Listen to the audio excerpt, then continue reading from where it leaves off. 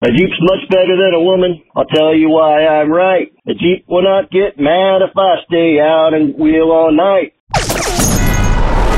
You're listening to a 4x4 Radio Network podcast. Are you ready? It's the Jeep Talk Show with Wendy. There will be body damage. Jeep Mama. Are you sure? Josh. Yeah, I don't think so. And Tony.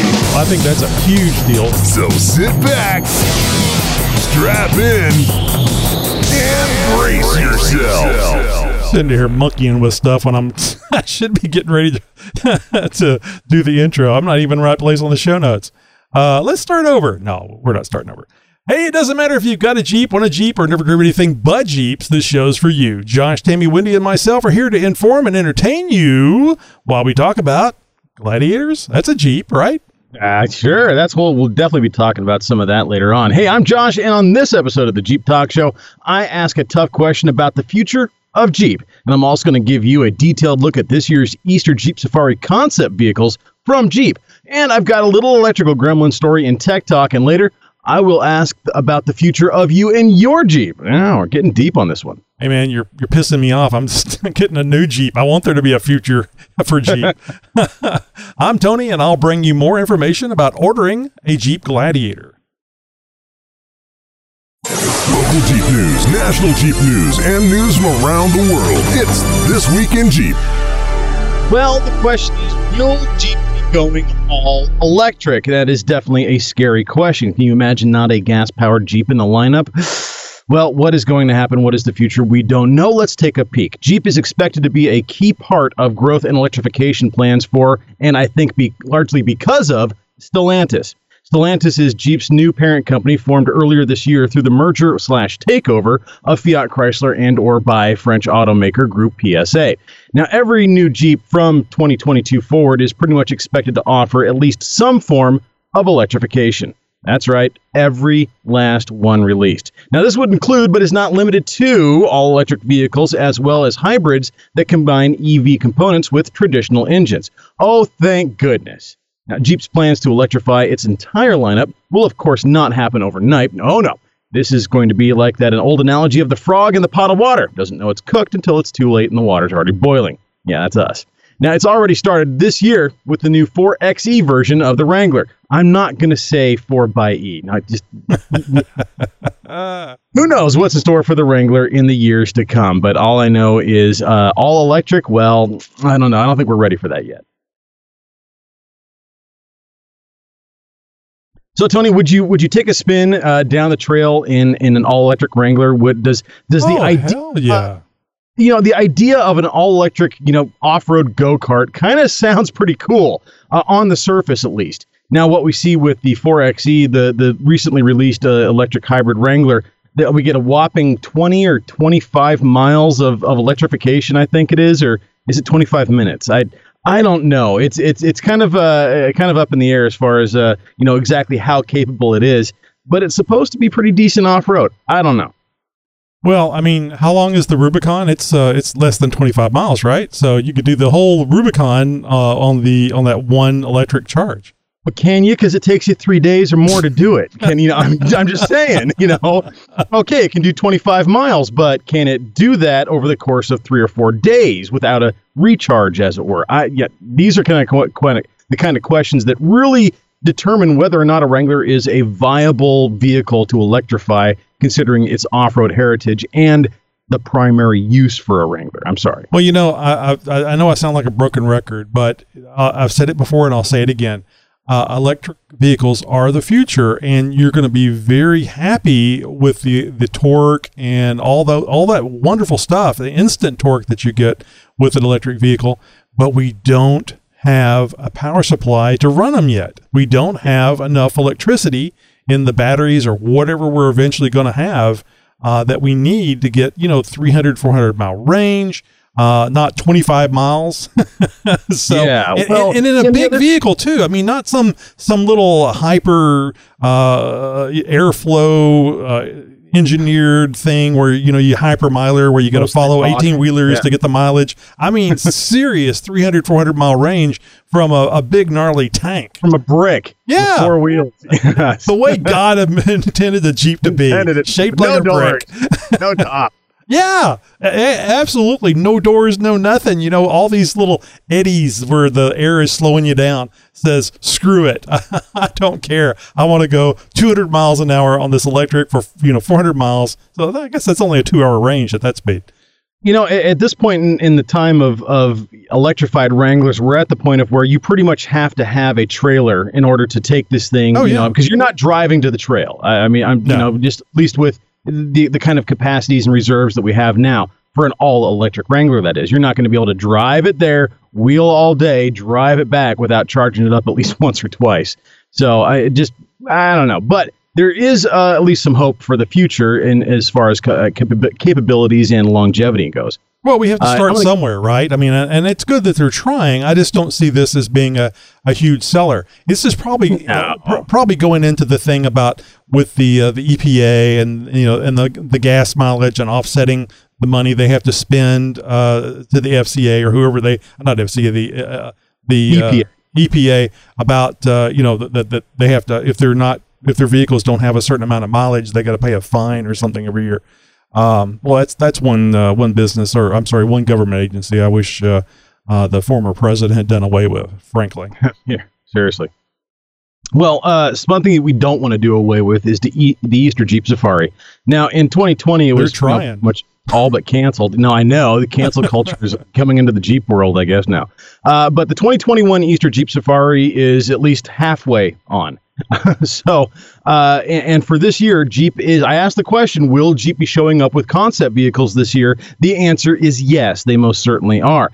And Jeep has just recently unveiled its Easter Jeep Safari lineup of custom-built concept vehicles designed specifically for the trails in Moab and, of course, to make us Jeepers go nuts. Now, the Easter Jeep Safari is, now and always has been hosted by the Moab's Red Rock Four-Wheelers Four-Wheel Drive Club. The event consists of trail rides, mostly day-long trips for those interested, departing from Moab, Utah.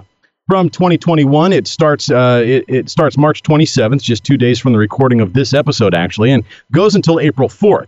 Now, Jeep enthusiasts from all over the nation will gather in Moab for a week of world-class off-roading. The Easter Jeep Safari has long been Jeep's testing ground for both their newest Jeep 4x4s and for showcasing new Jeep brand concepts, Jeep performance parts, and sometimes some unique ideas come to life that end up truly resonating with us Jeepers. This year, 7 Jeep brand concept vehicles will be there. The concepts feature production and even prototype Jeep performance parts from Mopar. All are equipped, this year at least, with a wide variety of powertrains, actually. First up is going to be the first production-based, fully electric, battery-powered vehicle ever made by Jeep. And no, the Power Wheels one doesn't count, you jackwagons. Jeez. The Jeep Magneto. The Jeep Wrangler Magneto concept is a fully capable battery-electric vehicle that is quiet and very quick and claims to have serious rock climbing capabilities. It offers efficiency and performance both on and off-road while being environmentally friendly. I'm sure Jeep would just love to have me as a spokesperson, right? Yes, we're going to need you to stop doing that voice. And what voice would that be, I wonder? Anyways, based on a 2-door 2020 Jeep Wrangler Rubicon, the vehicle uses a custom-built Flux electric motor that operates up to 6,000 RPM, giving it its jackrabbit-like starting capabilities. It offers a 6-speed manual transmission to go along with that and is powered by 4 battery packs of lithium-ion batteries with a combined power of 70 kilowatt hours, running in an 800-volt system. Now, Jeep isn't telling us exactly what that means for off-road time or mileage even. Jeep is saying, however, that this motor and battery configuration is comparable, at least, to the 3.6-liter Pentastar V6. The e-motor can deliver up to 273 foot-pounds of torque and 285 horsepower, and it runs from 0 to 60 miles per hour in 6.8 seconds. Not too shabby, right? The exterior features a bright white base color with that famous Jeep Surf Blue for all the accents. Now, coming up next, we've got the Jeepster Beach. This year's Resto Mod vehicle is a throwback to the second-generation Jeepster. The Jeepster Commando was the first compact four-wheel drive vehicle with an automatic transmission ever to hit the market. The Jeepster Beach concept started as a 1968 Jeepster Commando in all its glory, but then it was miraculously blended with the guts of a 2020 Jeep Wrangler Rubicon. Now, that's the kind of gene splicing that I can get into. Now, the body was, of course, heavily modified, and the exterior got the full chrome trim treatment, that is, on top of a brightly colored two-tone paint scheme of hazy IPA and zinc oxide. Great. Now I want a beer. Now, I was hoping this was going to boast a big fat V8 and a huge sound system, but instead we see not so much as far as the infotainment goes, but and also an eco-friendly 2-liter turbocharged 4-cylinder engine mated to an 8-speed automatic transmission. Bland, right? Now Jeep's claims that this isn't any regular 4-banger, though. This Jeep has a completely custom, one-of-a-kind concept calibration that increases the engine output about 25% above the production version to a whopping 340 horsepower and 369 feet-pound of torque. Okay, who's laughing at the little engine that could now, huh? Now, here's the one I see Tony driving all the way to Utah just to see in person. It's the Jeep Red Bear, spelled B-A-R-E. Now, the Jeep Red Bear Rubicon Gladiator concept is an off-road inspired truck with a soft top and half doors. Powering the concept is the turbocharged 3-liter EcoDiesel V6 engine. With its rating of just 260 horsepower, you would think it would be a gutless wonder. But actually, it has 442 pound-feet of torque to deliver that power instantaneously with.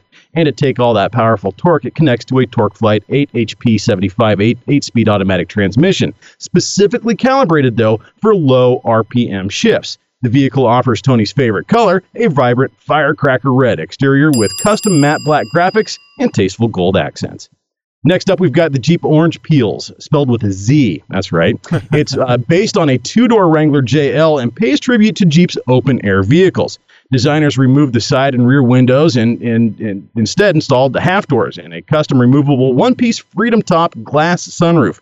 The vehicle features 2-inch lift kit with Fox shocks, a satin black 360-degree custom beltline graphic, and satin black vintage Jeep fender badges. It's powered by the 3.6-liter Pentastar V6 with 285 horsepower and 206 pounds of torque, with a TorqueFlite 8-speed automatic transmission. Now we have the Jeep Far Out coming up next. The Jeep Far Out is designed for off-road exploration and uses the 2021 Jeep Gladiator's class-leading payload and fuel-efficient long-range capability 3-liter EcoDiesel V6 engine. The vehicle also offers the AT Overland-equipped Habitat truck topper, a 16-foot-long and 7.5-foot-tall recreational residence that opens up and retracts in seconds. Oh, and it can sleep up to 4 people comfortably. Yeah, that's pretty cool. The interior of the vehicle includes tasteful wood lining and a fully functional refrigerator and stove. It also has a set of hanging storage racks, built-in seats, and a decent amount of table space. The exterior features a new pearl body color and with a chartreuse accents on the hood, tow hooks, springs, badging, and the shocks. Oh, it's kind of a show vehicle, actually. Now, the Jeep Wrangler Rubicon 392 is going to be there as well. And we've talked about the 392 here on the show more than a couple times. And it's making its way to production pretty much as we speak. But did you know that it was first conceived as a V8-powered Wrangler Rubicon concept at Easter Jeep Safari? That's right. It has a 6.4-liter V8 engine generating 485 horsepower and 475 foot-pounds of torque. True grunt. The exterior is granite crystal with bronze accentuated tow hooks, badging, springs, and shocks. Those ready to drop $80,000 on one of these can now see for the first time in person just what their money is actually getting them. And last but not least, the Jeep Top Dog. The Jeep Top Dog is based on a 2020 Jeep Gladiator and is designed for mountain bikers, actually, specifically. This is the exact same Jeep that we actually talked about in episode 462. Painted canine blue, the concept has a custom PCOR flatbed storage system instead of the regular truck bed. And in case you don't remember, this is the one with the electric hot dog roller grill in the back. Oh, I remember that. When you mentioned the food, I remember. Yeah. So pretty cool lineup this year, all in all. Now, I was a little disappointed not to see, as cool of a retro mod as in years past. 2018, I think they had the Wagoneer concept. In 2019, they had that, it was like a J10 revival with a very Kaiser front end on it. There's really been some really cool ones over the years. Now, I'm a Jeepster fan myself. I like Jeepsters. I actually have a friend who's in the midst of building one, doing a bit of a resto mod himself with an LS swap on his. So, V8 power, I think that's where kind of my desire to see a V8 in this one came from. But no, Jeep's got a little bit different theme going on with this. And I don't know, it seems a little bit safe for me. It's not like that, like, holy cow, one of a kind. You're never going to see this kind of thing anywhere else like they did with that cab forward design a number of years back. Yeah, the forward cab. Yeah, I love that thing. Anything like that again. So, I was hoping for that caliber of lineup after everything that's gone on over the last year and Easter Jeep Safari being, neutered essentially over the last couple of years, I figured Jeep was going to go all out. Maybe not. Maybe they're playing it safe because they didn't know exactly what kind of a turnout or that's even what I'm if thinking. The show was going to happen or the event was going to happen. So yeah, I think that plays a little bit of part. What do you think about this lineup, Tony? I think that if everything goes like it seems to be going, 2022 Easter Jeep Safari, you may see some pretty radical stuff like what you're mentioning, because it just really wasn't safe to put a lot of time and effort into it for this year. So it's kind of cool that they did what they did. I'll mention Chris over at Patterson Media is a huge Commander lover, and I'm sure he is going to enjoy seeing this Jeepster Beach Commander that's listed here that you were talking about. It's a Jeep. I like it, but it's kind of, and it's certainly more Jeepy than the FCA or Stellantis Jeeps that we, harp on a lot here on the show. Yeah. But it's not really the design that I really care for. It's nice. It has a nostalgic feel to it. Sure. Yeah, which makes sense. But yeah, that Ford cab design that Jeep came out with, concept vehicle that Jeep came out with maybe 5 years ago, maybe longer, that was just a cool vehicle. It doesn't look anything like a Jeep, but it's got 7 slots, so, okay. Yeah, well, this is really exciting. If you've got a news tip or response to any one of our stories, we want to hear what you have to say. You can do it by phone or by email. And all you got to do is head over to jeeptalkshow.com/contact to find out how to reach out. And I'll just mention, you remember Gina, and I always butcher her name, Bernardo, or it's Ferwerda. Help me there, Josh. It's the God. Dang it. Oh, good. It's not just me. It's contagious, you brat bastard. Anyway, so if you go over to nomnews.com, you can see all of Gina's wonderful food that she prepares. I hate following her on Instagram. It seems like she always has this. You're going to gain 40 pounds. Wonderful. Yeah, I mean, my screen is thinner from licking the screen of my phone trying to get to that food that she posts up. Piss your doctor off. What the hell's happened with your cholesterol? Holy. Just this beautiful food. Anyway, she's out there at Easter Jeep Safari right now. So if you're out at the Easter Jeep Safari, look for a motorhome that I think it has a diesel cab in the front of this thing. It's huge, and of course they'll be out there in their white 4-door JKU. Alrighty then. So you're listening to a 4x4 Radio Network podcast. We've got something for everybody over the 4x4 Radio Network, and if you haven't been there in a while, maybe you haven't told your friends about it. Now, come on. And last time you were on the trail, let's be honest, you saw some of those other wheelers out there. They drive those other vehicles out there, not necessarily a Jeep. Well, we got something for them too. I know it's not their fault. We have the On the Trail podcast. We have Trail Chasers, the Center Steer podcast, the 4x4 podcast. We're there as well. Lots of great off-road shows. It's all for free too. All you got to do is go to 4x4radionetwork.com. We'll see you there. And I'll just mention the On the Trail podcast was actually mentioned in our that post that somebody sent us. What was it? Blogspot or something, that the top 10 Jeep podcasts to listen to in 2021. A couple there from the 4x4 Radio Network. So that's pretty cool. So the On the Trail podcast is on there. You got to check it out. It's one of my favorites. Hey, coming up in Tech Talk, the importance of grounds and continuity. Also important in movies. Have you noticed continuity in movies? It just really pisses you off when it's incontinent. Is that how that works? No, that's something else. Really different. A Jeep's much better than a woman. I'll tell you why I'm right. A Jeep will not get mad if I stay out and wheel all night. A Jeep will go down easy. A Jeep is always wet. Do I want a wife? No thanks. Another Jeep? You bet. A Jeep won't fake a headache. A Jeep won't tell me stop. A Jeep will not get angry when I take off its top. A Jeep won't call me selfish. A Jeep Well, dog, you had it. You were going. It was right there. We could so good. No pun intended. We could taste it. So it's there we go. So every once in a while, we like to throw in a good review of the show to keep Josh from crying himself to sleep after recording the show here on Thursday nights. You have any idea how many pillowcases I go through in a week? Hey, I don't want to. Never mind. I'm not going to. Yeah, that's too easy. Hey, GHLL, Gil. Yeah, I'm just sure. Make that a name. Sure. Writes on Apple Podcasts, and yes, we are on Apple Podcasts. Why 5 stars? Well, it's a great show for many reasons. Every week, various topics include what's trending in the Jeep and automotive industry, maintenance, tips, tricks, events to attend, gear and gadgets you must have, with reviews why you should. Interviews with aftermarket part and upgrade suppliers. They don't feel like commercials because you get to know their backgrounds and why they created their businesses and how their models works for Jeepers. Tech Talk with Josh is always informative, and there's some comedy thrown in to keep things light. Best thing to listen to help pass an hour and a half of your week. Thanks, Jeep Talk Show. Loyal Rat Bastard in San Antonio, Texas. Oh, yeah. And there's the free stickers and product discount codes, too. Hour and a half. He hasn't listened to a recent episode. We've had a couple 3-hour shows there, I think.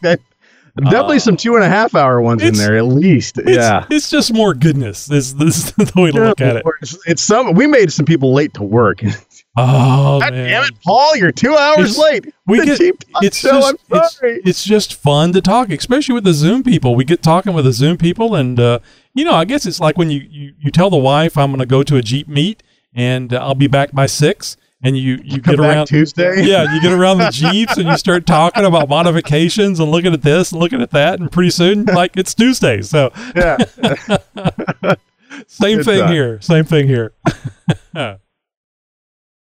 Why did you become a paid subscriber to the Jeep Talk Show? I love the show. I've listened to you guys for free for, years now, and I figured time to give back. You can be a paid subscriber and help support the show you love, the Jeep Talk Show. It'll just help the show out, and then in the end, it'll be Jeep Talk Show in my ear holes, Just go to JeepTalkShow.com and look for the big yellow subscribe button. It'd be nice to give back to so that you guys can continue on, because if they love the show, then why shouldn't you give back just a little bit? Calling all rat bastards. And if you don't know, a rat bastard is somebody that listens to the Jeep Talk Show for free. Now, there's absolutely nothing wrong with that, but that does mean we're going to call you names. And rat bastard is the name we're going to call you. So you can easily go over and become a paid subscriber, which we have had several here in this past week. So thank you very much for becoming paid subscribers. But go over to jeeptalkshow.com /contacts, and you'll actually see where you can become a paid subscriber. And really, it's just right there on the front page as well. So just go over there and you'll see several packages that you can choose from. The one that you don't want to choose is the one with Josh and the googly eye. Josh's image on it. Yes, I know. Who would put a click on that? Jesus. We did that for a reason, because we're giving away the Jeep Talk Show Rat Bastard, or no longer Rat Bastard, honor badges. And if you pick the googly eye Josh package, you won't get one. But the other two you will. So just pick Wendy or Tammy, and you'll be able to get one of those Jeep Talk Show No Longer a Rat Bastard honor badges for your Jeep. If you'd like, we've started this thing where we're actually going around and infecting Jeeps with rats. And if you'd like to get in on this, it's kind of like the ducking thing, the Duck Jeep, or like the Jeep Mafia does with the koozies, except we're doing it. We're the podcast with a bad attitude. So we're going around and infecting Jeeps by calling them rat bastards and painting them, just tagging them, all kinds of All kinds of expletives there. We're looking for police action. It would be great, or maybe nightly news. All we got to do is get Nikki G involved. Yeah, that's true. And if you'd like to know more about that, how to get involved in that, and go out there and infect some Jeeps on your own, just go to facebook.com/groups/ratbastard, and you can fill out a form. You can read what's there. You can see those tags that we're making, and maybe you want to be part of this. Fill out a form? What on another list? Jeez. Yeah, another list. Well, it's actually good because we get your name and address, so we can send you the tags so you can infect Tony Jeeps. having your address. What could possibly go wrong? All right, let's try. Let's try this again. A Jeep's much better than a woman. I'll tell you why I'm right. A Jeep will not get mad if I stay out and wheel all night. The Jeep will go down easy. The Jeep is always wet. Do I want a Jeep? No thanks. Another, if you pour it right, you'll always, dang it. I'm almost, Somebody poured something right. That's all I know. So you see that this is not something a chimp or a monkey can do. It's difficult to talk as you can, like, I'm having problems right now thinking of what to say. It's not easy to keep talking and making sense. So no, and thankfully we've got the power of editing behind us most of the time, yes. at least. Now doing the live show though, live streamed, recorded in front of a live studio audience. Yeah, that's us. We need to do the wardrobe, Josh's wardrobe, provided by believe me, I Walmart. wouldn't mind a paycheck coming from this company. All right, so you guys, you rat bastards out there, and you non-rat bastards probably know this already. The Jeep Talk Show is buying a Gladiator, and no, Josh, you're not going to get to drive it. Now, you can drive it if you come down here, but we're keeping it at my house. So we've been keeping you up to date on the process that I've been going through to get a brand new 2021 Jeep Gladiator, and I've been dealing with, or at least this week, I dealt with Ben, general manager from South Fork Dodge, Jeep, Ram, and 5 other different things that have to do with Chrysler and stuff. Yogurt shop and karaoke bar. Because he was back. Because he was back from vacation this past Monday, and he didn't call me. He didn't call me on Monday. He was playing hard to get. So I sent him an email in the afternoon. I figured he was busy because he was on vacation the week prior. I had some catching up to do, yeah. Yeah. So we didn't get together on Monday, but we did on Tuesday. So just a reminder, I'm ordering I'm ordering a Jeep Gladiator Sport S Max tow package, 8.4-inch radio and upgraded sound system, because that's important. Auxiliary switch package, hard top. It's a total, the grand total, and I asked Ben if he didn't mind if I mentioned this total. And yeah, you guys can start sending me. I'm getting screwed. Josh has already started with this. $43,336 plus tax, title, and license. Why? And they're not even throwing in free floor mats. Why? Well, actually, they mentioned you can buy the floor mats, but I'd rather have the ones that like I have in my Jeep. The heck or something like that. Yeah, the tread pattern and stuff, form fitting. I like those. So, but anyway, so I don't know why I have to have a license. I mean, if this is the state of Texas, I already got a license, so why do I have to pay for a license? But anyway, yeah. So looking at that, and that is just a god-awful amount of money, Josh. But like I told you, if you convert it from how much I paid in 1998 for the brand new Jeep Cherokee. No, that's what you were saying. It's like when you do the conversion and, take into consideration all the inflation and everything else, what you basically paid for that brand new XJ off the showroom floor, it's not that much more. Yeah, no, it's a couple of thousand, I think, more than what I paid for the Cherokee. Speaking of the Max Tow package, a listener told me that the heavy-duty Dana 44s that come on the Rubicon and the Sport with the Max Tow are 10 millimeter thicker axles. Well, with your luck, you're going to lose that 10 millimeters somehow or another. Just saying. That's a lot thicker. I mean, I wonder if that's correct or not, because that would be a very thick axle tube.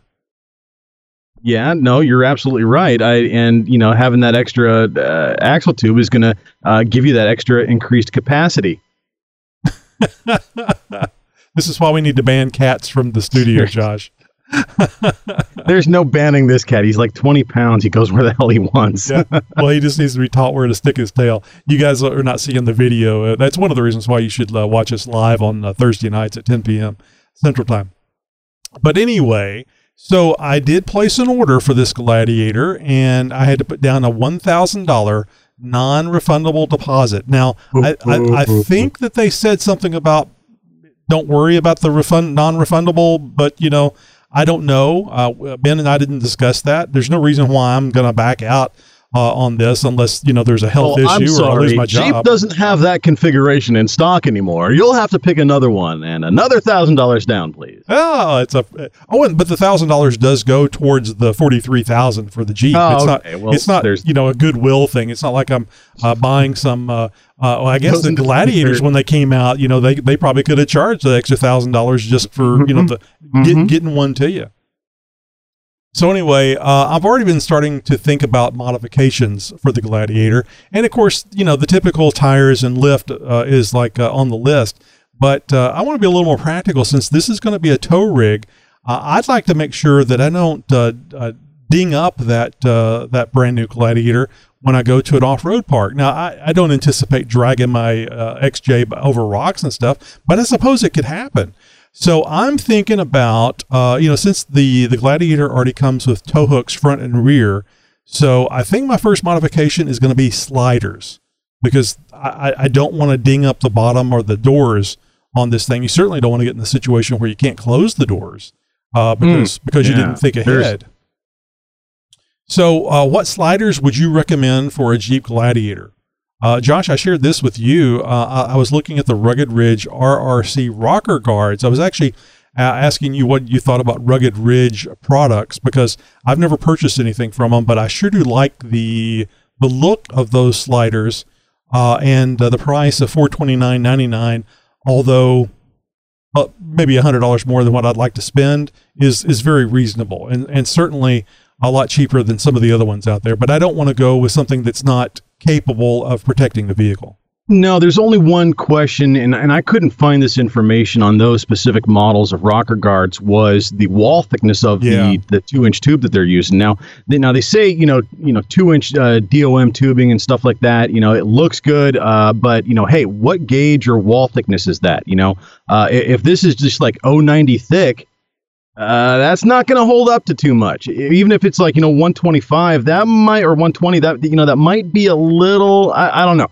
So, you know, it'd probably be worth a question to Rugged Ridge's technical department just to find out, because, you know, that'd be one of those questions that really makes a determination on, well, is this as good as the next thing, or is it $100 or $200 cheaper because they're using thinner metal? Right. You know, I don't know. So it's worth a question. And now historically, I've liked Rugged Ridge's products. I've bought. There we go. I've purchased several Rugged Ridge products over the years, from steering to suspension and beyond.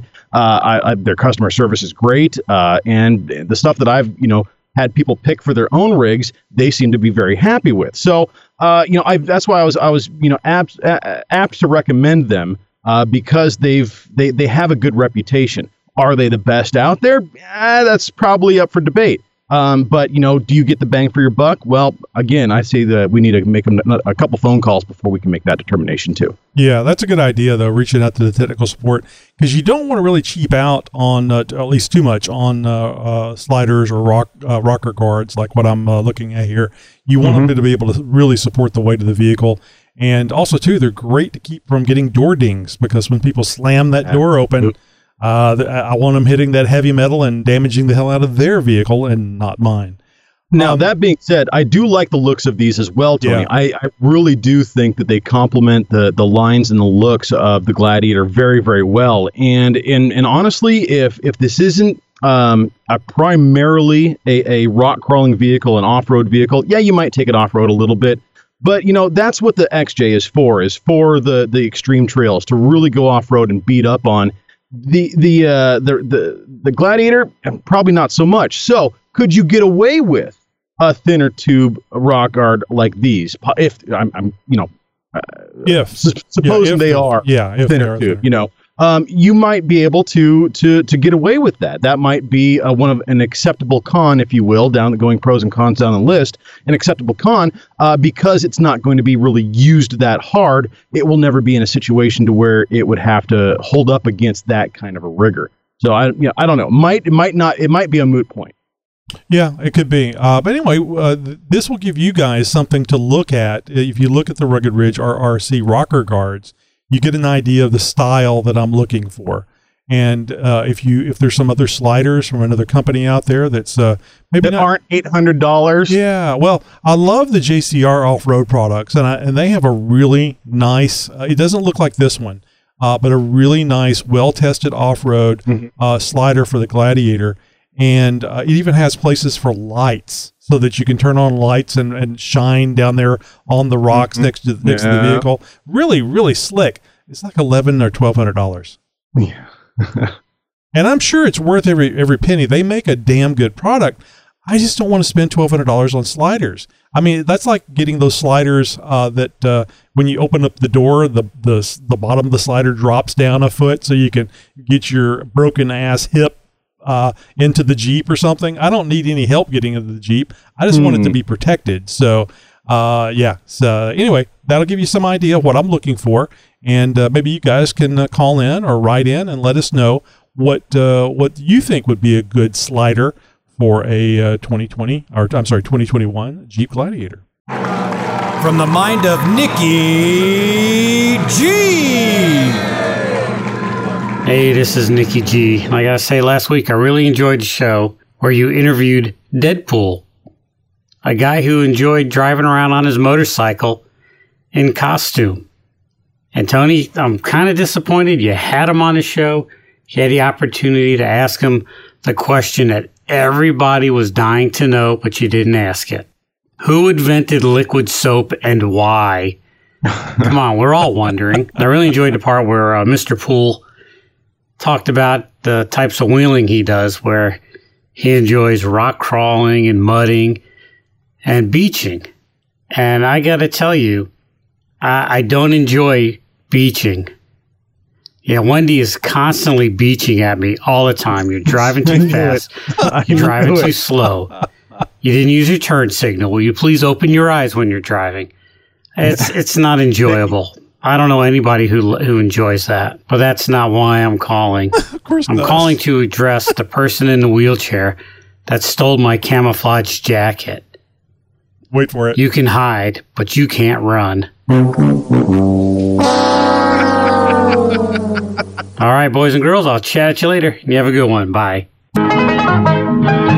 Nikki G, I've told you once, I'll tell you again. We do not make fun of handicapped people unless they're deaf, because they can't hear it. So there you go.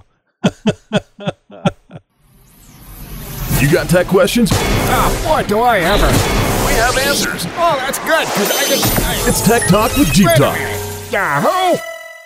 Well, I thought I'd use the Tech Talk segment to talk about a story about a vehicle that I recently worked on, a 2001 Jeep Cherokee XJ with a 4-liter inline 6.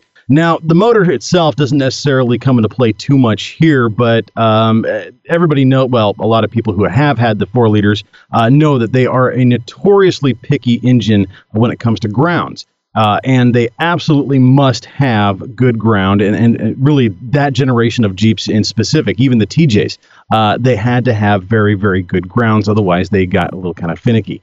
Now, on this particular vehicle, I was just doing some maintenance for the person, an oil change, but they had a door latch mechanism that was giving them some grief. In fact, sometimes the door wouldn't latch closed, and they would have to hold it closed while they drove down the road. Clearly not a very good or safe condition. Not to mention, if you can't keep the door closed, it can just, leave itself open, and over the course of the night might end up with a dead battery in the morning. And that's exactly what had happened more than enough times for them to finally call me up and say, hey, can you fix this for me? So I did, and it's a simple fix, really taking the door card off and getting in there 4 screws technically, and removing that actual mechanism, getting it up on the bench, cleaning it up, lubing it up really good, and getting it back in. Everything works as it should now. Now, in addition to that, when I went to start the vehicle back up, and pull it out, we had a no start condition. We also had a no voltage condition, meaning when I turned the key, not a single light would come on, not a door chime, not a dome light, not a nothing. There was nothing. The vehicle was, for all intents and purposes, dead in the water. And I couldn't figure out what was going on. The entire ignition was dead. There wasn't voltage coming in or out of the ignition switch. And so I kept going on. It kept testing and testing, and led me to the engine compartment. And I'm looking at some of the grounds, and I'm going through all of the usual suspects. The ground up at the firewall. Okay, it was a little bit corroded. Clean that up. No change. I'm looking at the grounds by the dipstick. Well, they're all there, and they're all tight. Okay, looks okay. Checking the harness, checking all of the all the plugs and everything, and I lead myself over to the battery. And initially I thought, okay, maybe it's just a very, very dead battery. I had the door open for maybe an hour or two. I didn't know the condition of the battery, so maybe it was an old battery. Didn't hold a very good charge, and it was just that low. So I put the battery charger on it. I go to start it up. Click, click, nothing. And again, for a second, I had dash lights, I had dome light, I had warning signals, all that sort of stuff, and then nothing. And so now I'm really confused because now this problem is coming in and going away. So I'm taking a closer look at the battery at this point. I get out my multimeter. I'm measuring the voltage. We got 15 volts the battery. Well, we clearly don't need this charger anymore. Take that off. We've got 13.5 volts. Okay, the battery's fine. So let's start checking some continuity. Having my terminal on the positive terminal, I start checking for ground at the fire or at the fender. Nothing. That's weird because I just had 13.5 volts. So I check it at the battery terminal. Nothing. That's weird. The battery terminal is actually touching the battery. Why isn't there any voltage passing the battery terminal? Well, it's because of that little word called continuity. For some reason, the person had purchased some new battery terminals from a parts store, and they got the kind that are painted red and painted black. What they didn't do was take their due diligence to, scrape off or use a wire brush, a little battery, little battery brush thing to clean up that paint from the inside of the terminal. Oh now, my God. By the stroke of luck, they were able to use the Jeep on and off for several years this way, but they were having a constant issue with the vehicle not wanting to start and batteries going dead. Well, gee, I wonder why. So I started looking a little bit closer, and actually I did not have voltage passing through the battery terminal that was actually connected to the battery securely onto the battery post itself. Very, very odd condition. I've certainly not ran into this ever before, but it's very easy to troubleshoot, very easy to diagnose, and very easy to clean up. Now, there was an additional problem: the ground mount at the fender itself. This is the cable that comes off of the negative battery terminal and goes to the fender. This is what supplies 90% of the negative voltage in the vehicle. And so positive, negative, direct current, all that. So anyways, this was supplying 90% of the negative voltage going through the vehicle, and it wasn't there. It was stripped out. And I grabbed it a couple times, gave it a little wiggle, tried to tighten it up a little bit, and it snapped in half. So now I'm at the point of where, okay, I'm taking apart this battery terminal because it's the kind that has two 11 millimeter bolts on the top of it. Take that off. The wires just kind of shove into a cavity and get pinched in there. And they were completely corroded through. So I go to strip back part of the main ground wire. It's just an 8-gauge ground wire. I'm going to go ahead and improve that a little bit. I'm going to get them some 2-gauge or 4-gauge ground rather, and to improve on that. And peel it back. It's corroded all the way through. It's just a snow cone inside of wire wire protection. So not only did they not have good continuity, the wire itself, even if it did have voltage coming through the battery terminal, wouldn't have been able to supply a whole lot of electron flow to the fender, giving the vehicle the negative ground that it needed to see, and the other half of the voltage that the vehicle needs to run properly.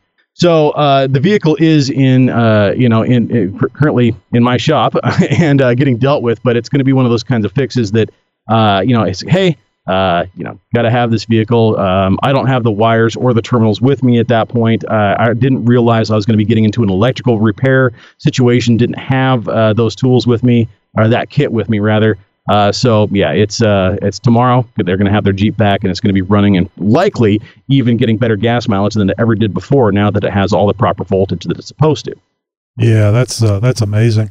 It dawns on me that if one person doesn't know that they need to remove that insulating paint, there's another person out there that doesn't know it either. And I quickly looked up on Amazon to see what the actual name of that little steel brush type thing was. It's a metal battery post and terminal cleaner. And we'll have a link for that in the show notes. It's a whole whopping $6.99. Of course, you can pick it up locally, probably cheaper at an auto parts store. And you absolutely need one of these things. And I don't know if you agree with this or not, Josh. I think that every time you take the terminal off the battery, you should clean the terminal and the post before putting it back together. Yes. It's that critical. Agree. Yeah. No, I mean, if you just did it a week ago, maybe do it every oil change or a few times a year, that sort of thing. And this will, doing this will definitely increase the longevity of your battery. Yep. I mean, on average, batteries, can last 5 to 7 years or more with, a relatively decent reserve in them. But I've got a friend who has not taken care of his battery. Every time he shows up, I'm troubleshooting a different issue on his Jeep, and every time I pop the hood, oh, look at the snow cone. That's great. So it's one of those. And of course, the battery's like 3 years old and it's on its last leg, and it's like, really? It shouldn't be, because it's not that old. But if you don't take care of things, that's what happens. So, Josh, this is a great segue for an Amazon update. I was out milling around, and Amazon came up and spoke to me. In a black van, the door opened up and get in. Asked me if I'd been working out and how was I doing, and you're looking well. And we had a conversation, a bit of some coffee, sat down, and we're gonna reestablish a relationship with Amazon, I think. Is that so? I think so. They've apologized and no, but the working out thing really made me feel good, and the working out comment really made me feel good. So we've got a nice little Amazon products page up on the Jeep Talk Show website. So if you go to jeeptalkshow.com, on the menu bar, you will see Amazon products mentioned on the show. And if you go there, you will see a list of the products. And Josh, did you happen to notice the Bane mask and the bacon salt? I did. A little throwback, a little tip of the cap, if you will, a little Jeep wave, if you will, to some of our older listeners. Now, what Tony's referring to, that little Easter egg, is a hark back to at least 100 episodes. You've bought what? I think was one of the yeah. Amazon, You Bought What? Was a segment that we had for a while, and we would have regular listeners who would use this specific link that we had for a while that gave us some credit from an Amazon purchase. Hey. And it generated a list, and so we got to see what people were buying. You bought what? Because sometimes people would throw some... I found it. I never can find stuff on the board, but I found it. Hang on just a second. Did you? Amazon.com and the Jeep Talk Show present... You bought what? That's old, folks. That's really old. We had an outro for that too, I think. Oh yeah, it's right here. You want to hear it? Yeah, I do. We just found out what you bought. Oh my god, I just can't believe that made it on the list. Like a Bane mask and bacon flavored salt. And they go together. I think there was some crotchless panties in there at one point. I forgot about those. Yeah, that's right. There was all kinds of very interesting items that would make it on the list, and people were buying these things just to be mentioned on the list. Just to get on the show, just to get us to throw us a curveball and get us to laugh or crack up a little bit on the show. It was a lot of fun for quite a while. Well, then it kind of tapered off, and people kind of lost the fun aspect of it. And they got tired of being asked by their spouse. What is this, and why did you buy it? Why is this showing up? I'm sure we ruined a marriage or three. or improved, when they were sort of asking about it. Possibly, because there were some items there that, straight out of the nightstand drawer, if you know what I'm talking about. Oh, yeah, there was. The one with the Kickstarter is the one that floored me. Oh, my God. So yeah, that's an old segment from yesteryear that we're talking about there. So if you want to go back, I don't know what episode it was that we kind of tapered off from doing that. I'd say go back ago. At least, it's been at least 100 episodes. Yeah. And take a listen. You'll probably find one. Anyway, that's fun. And Amazon, we're back, baby. If you've got anything to add for Tech Talk, who knows, you might have a topic that might just end up here on the show. All you got to do is send us a message. Go to jeeptalkshow.com/contact and find out how to reach out to us and let us know what you would like covered on Tech Talk. Help. I've fallen and I can't get up. Has this ever happened to you? You've fallen and you can't get up. Oh, God. Can you please call 911? Shut up, old woman. I'm working here. Now you can make your long wait, perhaps your last one, better by listening to the Jeep Talk Show past catalog of shows. Oh, please. Please, help me. Look, Grandma, there's 24 hours in a day. That's 24 past Jeep Talk Show episodes you can listen to. Now shut up, press that play button, and enjoy those ice chips I gave you. Please, help me. The Jeep Talk Show. We care about our listeners. Ice chips. All your worth. Get back into there. Good Lord. So, hey, I told you guys a few episodes back about my continuing and long-standing now boycott of Jegs. They treated me wrong. Boy, did they ever. By taking my money and even taking my money for expedited shipping on parts that they did not have in inventory and could not get. Well, you weren't supposed to find that out. Right. Clearly, because it took me a 45-minute phone call before I finally did find that out. Now, they did agree to give me a warrant, or give me a refund, rather. And that refund process has gone through. That refund has posted, so I will give Jegs a couple of points credit, at least for that. Their customer service, at least on that end, was pretty good. And I had mentioned probably the reason why is because they have to do this a lot. Well, I think beating on the glass door at their facility, probably the locked glass door, actually, probably helped you get that refund. You know who I am. No, I'm kidding.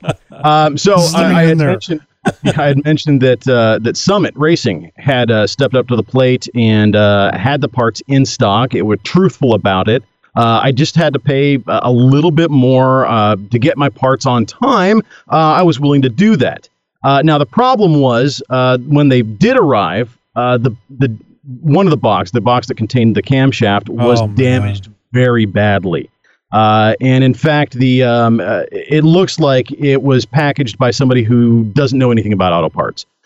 There was like not bubble wrap, but the bubble packs. Oh, geez. And there was like one string of them in there. Like they tried to wrap it around it.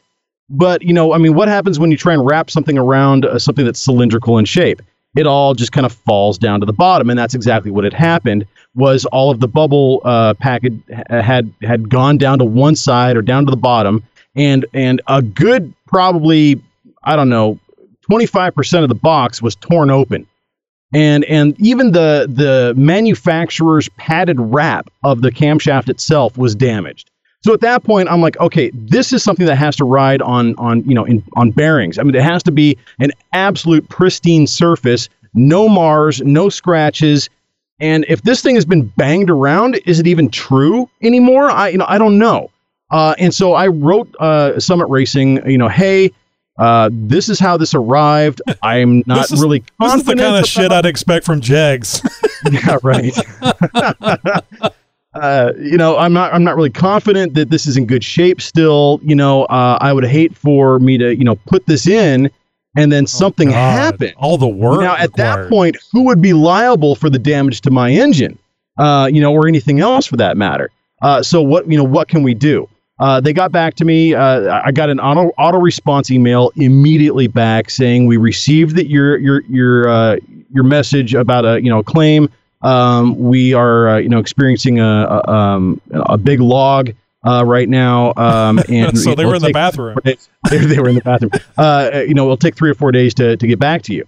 Okay, fine. So about 3 or 4 days goes by, and I get an email, and it's like, we're going to go ahead and issue you another part. We're going to get that out to you right away. We're sorry this has happened. We are going to take care of the claim process through UPS. You don't have to do a thing.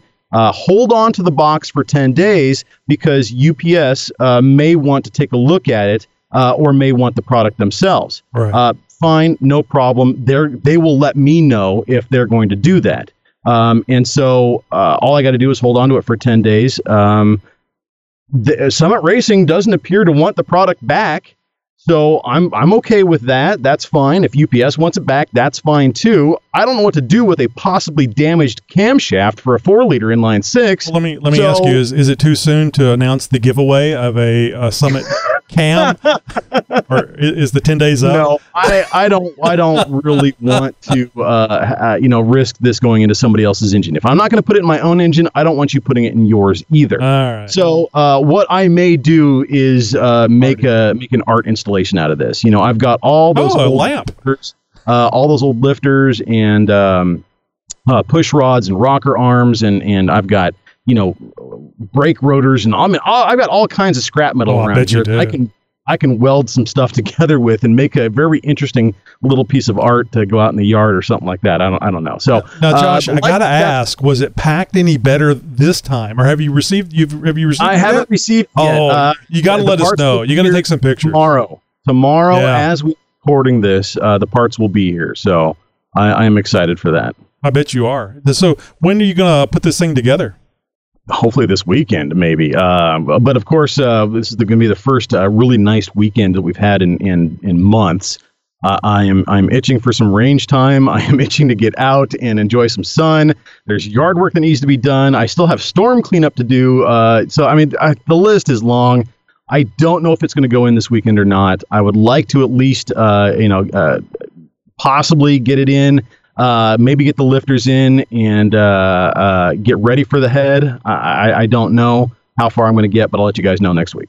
Yep. And don't forget, there's the break-in procedure you need for the lifters and the cam. So that reminds me, I got to get some more break-in oil and assembly lube, not bacon flavored. Don't use liquid soap. You'll offend Nikki G. All right, let's see if this is if the third is the third time is the charm, Josh. The Jeep's much better than a woman. I'll tell you why I'm right.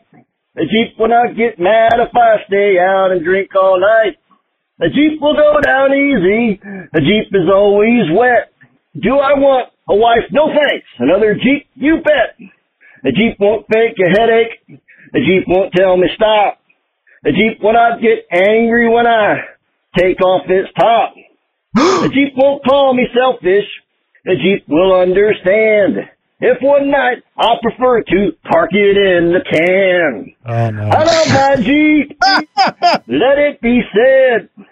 I guarantee if you treat it right, you'll always get good head. I love my Jeep. There is no doubt. If a Jeep goes flat, just toss it out. A Jeep's much better than a woman. Now this is understood. You don't have to wash a Jeep to make it feel real good. A Jeep won't get premenstrual each month of the year. And I won't pay out the money if I decide to trade my Jeep. I still drive Jeeps. I'll never quit. When a Jeep is getting pissed, it'll never throw a fit. Is that Jeep cold? Well, I don't mind. A frigid Jeep is the best kind. I love my Jeep. Let it be said. I guarantee if you treat it right, you'll always get good head. I love my Jeep. There is no doubt. If a Jeep goes fat, just toss it out. If a Jeep goes fat, just toss it out. Now buy me another Jeep, baby, and get out. All right, that last was good. See you tomorrow. Are you threatening me? Threat or a promise? So no, good times. Finally made it through the final cut. Good job. So Rose McGowan has contacted the show while that was playing and is going to be boycotting the show. Oh boy. You know who Rose McGowan is?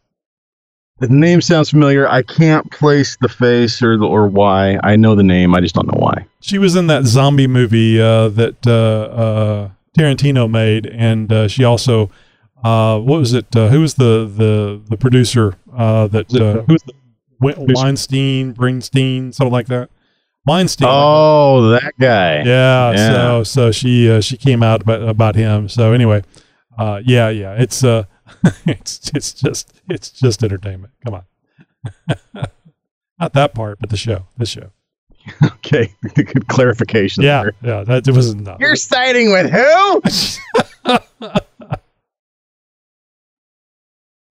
Are you living the Jeep life? From mall crawlers to weekend warriors, from daily drivers to weekend wheelers, it's all about the Jeep life, and it's all good. It's time for Jeep Life with Jeep Mama. Tony, Josh, and Wendy. No, I wasn't snowed in because of the worst snow in Colorado since the 1800s. I've been getting a lot of questions asking me about the snow from a couple of weeks ago. Actually, here in the San Luis Valley, we just got a dusting. It's like we're in this protective winter weather bubble. I've been dealing with the blue screen of death on my computer, and we've been having super busy days at the shop, working long days. Plus, I got to go see my kids. We also have done a few recoveries out on the trails. One was a Cherokee stuck in the snow up in the mountains. He should have never been up there in that Jeep's condition. Another was a realtor showing some property. It was a little muddy for that Jeep. That recovery was a little intense. Her Jeep was right on the edge of a ditch or some sort of ravine. However, with my winch, we were able to get her out of the precarious situation. Tony, I will say, which seems like I've been saying this a lot lately since I left the East Coast, you're right about a winch. A winch would have helped this Jeeper out. The location and position of the Jeep made for a difficult recovery. One, because we couldn't get in front of her, and two, we had to be very careful not to let the Jeep slide over into the ditch. Pulling her straight out would have been no big deal, but like I said, we couldn't get her with my winch that way, so we had to break out the snatch block. Now, if she had a winch, she could have easily gotten herself out of that situation. Oh my God! Did I just admit Tony was right about the winch again? On to Jeep life and Jeep genealogy. Since moving out here to Colorado, I have learned so much about the old-time vintage Jeeps. They're everywhere.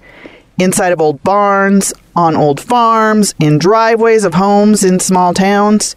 We even found an old CJ hardtop in the middle of the woods. Now, as much as we can, we try to save these vintage Jeeps. We found another gem this past month. Turns out it's a rare gem. We have too many projects backing up, so we're not going to be able to restore this one fully, so we're looking for a forever home for this Jeep, a project for another Jeeper. When I listed it for sale, I titled it CJ3A 1960 Willys Jeep. It was brought to my attention that the CJ3A wasn't made in 1960. Production for that model had ended. The title read 1960, and it looks like a CJ3A. So I did some checking, and he was right. The CJ3B was on the production line in 1960. However, this Jeep's hood didn't match the 3B's hood. The CJ3B ran the F-head Hurricane engine, so the hood stood up higher. So what Jeep did we have? Back to the internet for some researching. Now, I had the VIN number on the title, so I started there. You can research these older Jeeps on the Willys Kaiser website if you have a VIN number. Actually, back then, it was a serial number. Now, if you don't have a title with the serial number, you can find the serial number stamped on a metal plate that's adhered to the body under the hood on the passenger side. After a little digging, I found this Jeep was a DJ3A. DJ stands for Dispatcher Jeep. Willys started production of this Jeep in 1955, later renamed Kaiser Jeep in 1963. They used the body style of the CJ3A for this Jeep, but it came with a column shift or a floor shift 3-speed T96 transmission. There were many body options with the soft top, metal top, or the full van body. The marketing focus was perfect for economical deliveries and for carefree business and pleasure transportation. Of course, one of the models was a postal delivery vehicle with the right side driver's position. It was built as a 2-wheel drive vehicle, but you could ask for the 4-wheel drive option. The one we have is the 4-wheel drive option, and only 2,754 came off the production line that year. The dispatcher Jeep was used as a delivery vehicle. Pepsi used it to deliver their products to grocery stores. Pharmacies used them as well. The DJ also became popular at resorts in Hawaii, Mexico, and the Caribbean. They were fun little Jeeps for people to rent and bebop around the islands.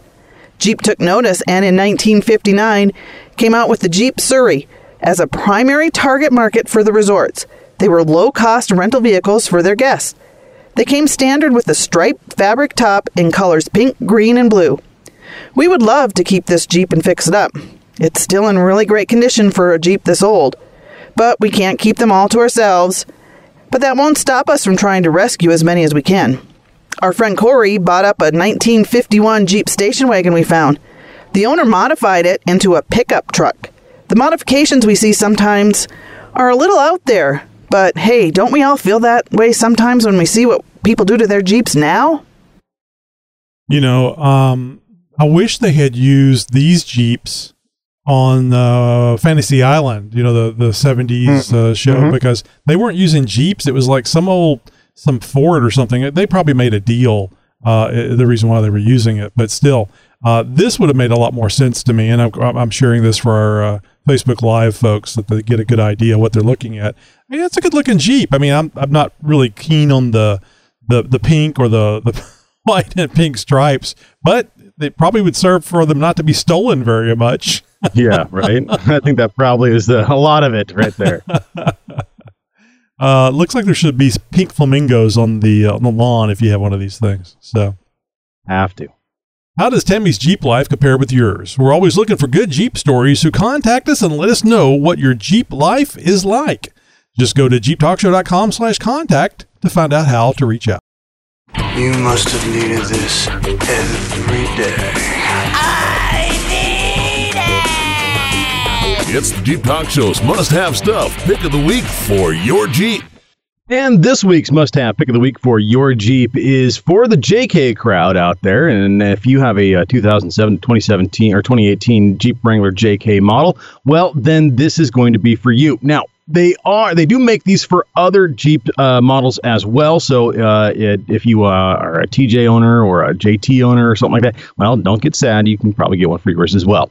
What I'm talking about is one of the highest rated, best Super Chip programmers out there. It's by Super Chips, actually. It's called the Super Chips FlashCal F5. Yep, the F5 is got hundreds of reviews on virtually every site it's sold on, and all of those reviews typically are 5 stars. You'd be hard-pressed to find a 1-star review on something like this. It comes with the ability to do speedometer correction for gears, tires, and even axle swaps. Recalibrates for tire sizes all the way down to 26 inches if you're going the wrong way, and clear up to 42 inches.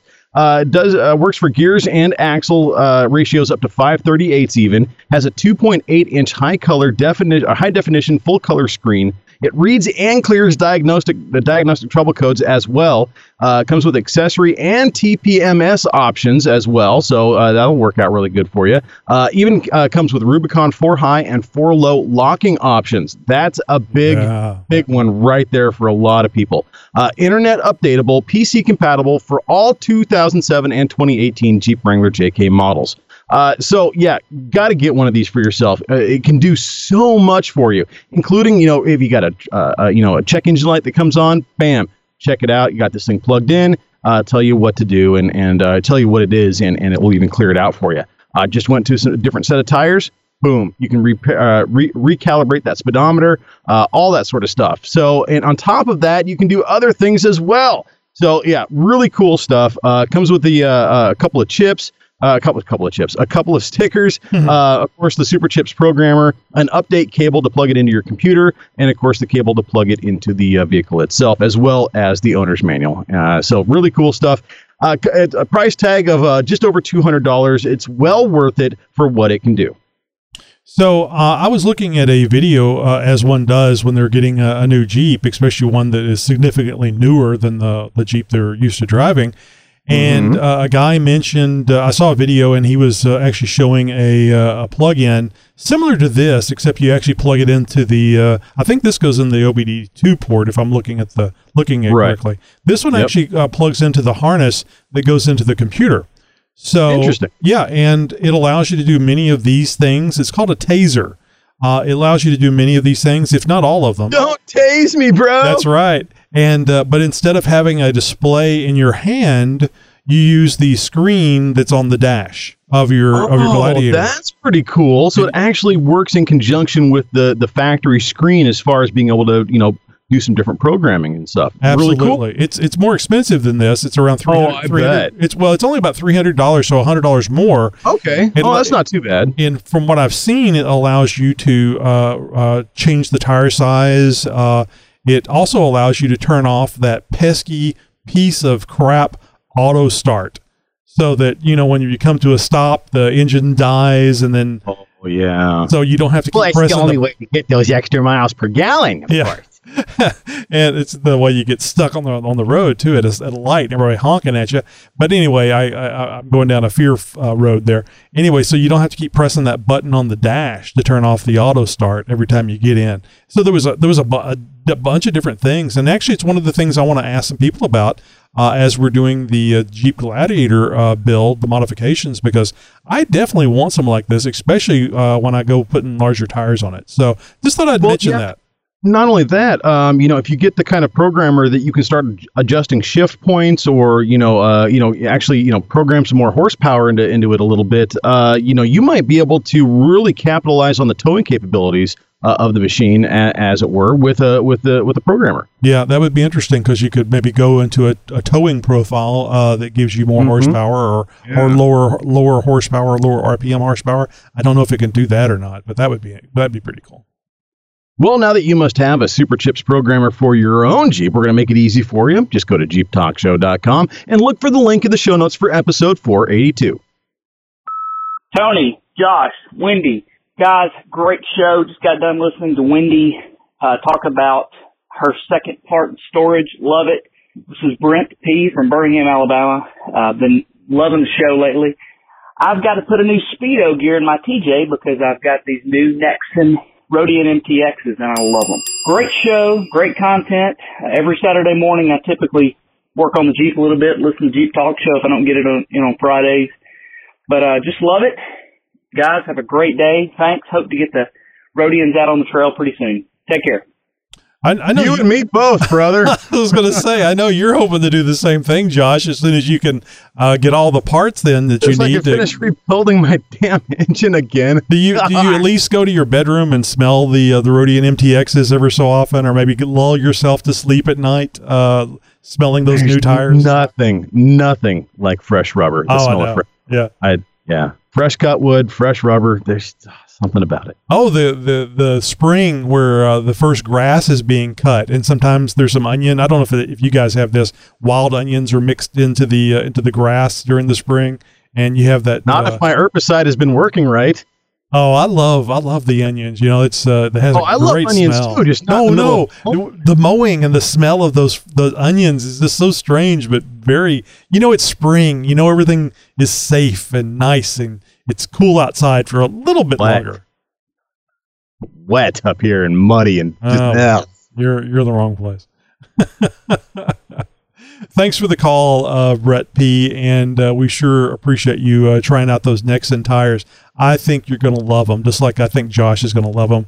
Yeah, absolutely. Be sure to give us a call back after you get those things mounted. Let us know what you think of how they look on your Jeep, and then let us know what you think after you've put a few thousand miles of pavement and trail on them. Yeah, Nexen Rodian MTX. You guys should check them out. I love mine.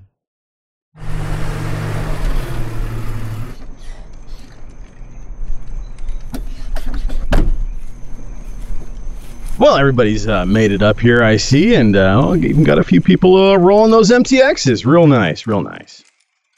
We got a big crowd tonight, too.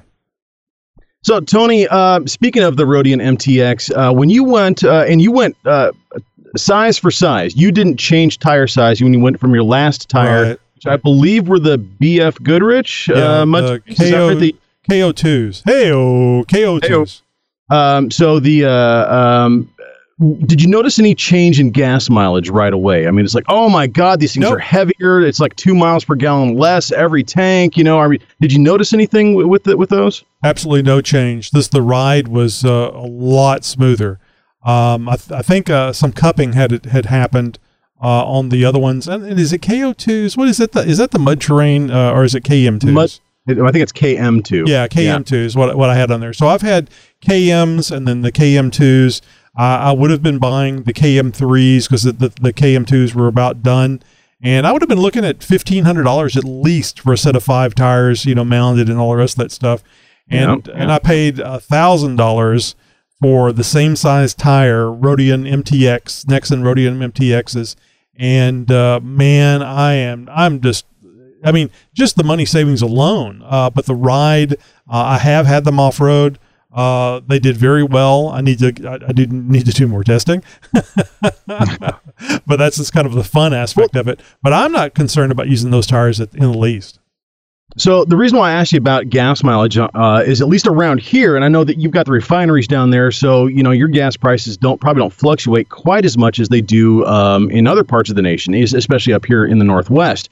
Gas prices are skyrocketing right now, and the question certainly arises when gas prices start cresting $3 and keep going per gallon.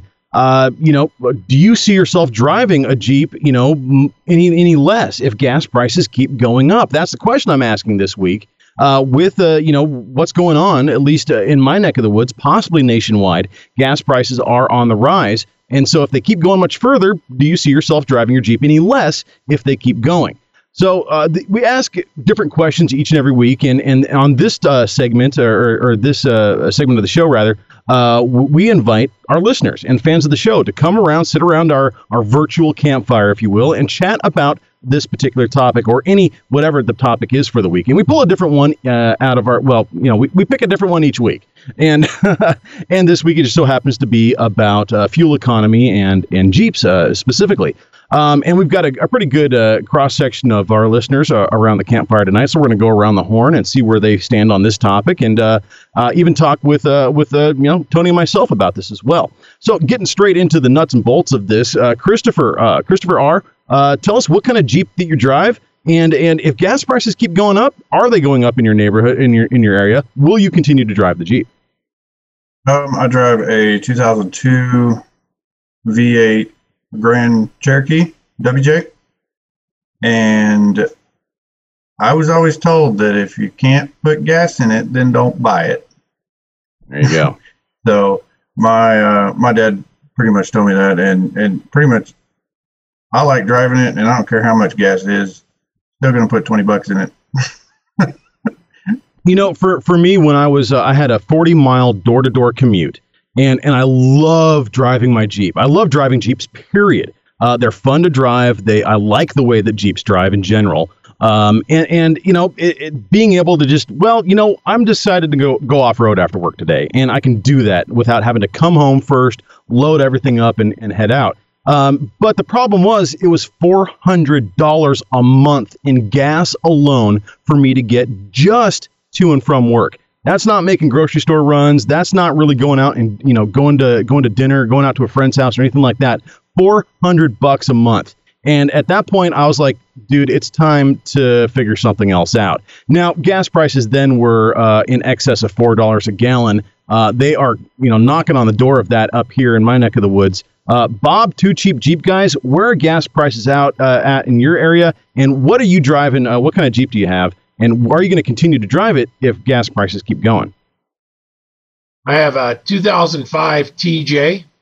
Gas is knocking on $3 a gallon out here in Colorado. And yes, I will continue to drive it. I've always driven pickups, Jeeps, SUVs, and the TJ is not the worst fuel economy I've ever got.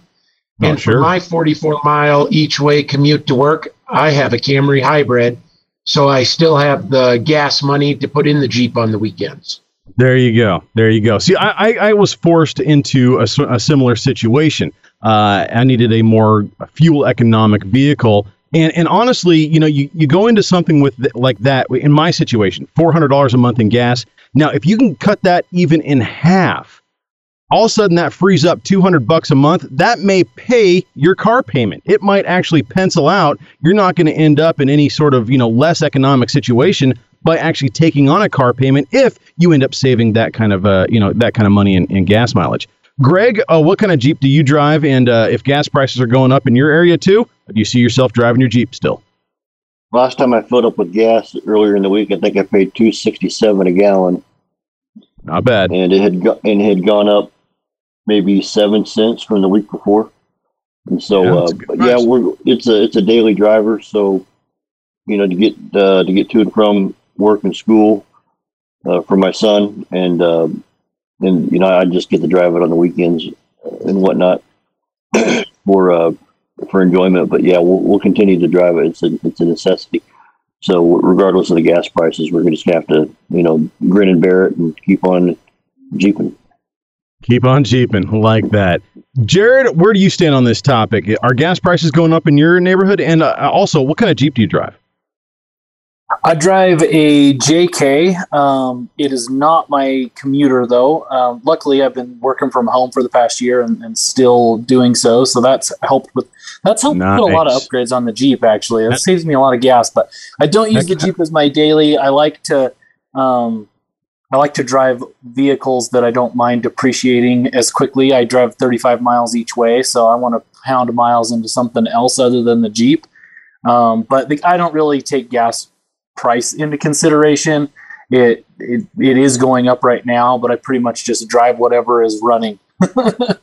There you go. There you go. Now, see, I like hearing that other people had a long commute for a while, too. Now, I had that job for 15 years, and COVID came around, and I got laid off. Thankfully, now I'm working in the same zip code that I live in, and it's marvelous. And so I'm actually considering daily driving the Jeep again. I know for some people that have a 35, 45-mile commute, that might not be an option. It might be a necessity. It might be something else for Larry, Jeep and Mo. Larry, what would you say? What kind of Jeep are you driving? Or should I say, what is your daily driver? So it's both. So I have an 18 JL, and I drive when I'm in office about 35 miles one way, just to get to work. But, one thing nice with everything that's happened, work from home is a lot more plentiful, which is good. But we're knocking on about $3 a gallon here as well. I may not be putting the 40s on it as soon as I was wanting to, but we'll take the 13 to 15 miles a gallon and just keep going. That's like I forgot who always said just got to keep Jeeping, and that's kind of like the show's got to go on, as it were. Right. And that's what we Jeepers do, right? We didn't buy a Prius. Right, exactly. We knew what we were getting into. Mike, what kind of gas prices what are gas prices looking like where you're at? And if they keep going, are you going to keep driving the Jeep?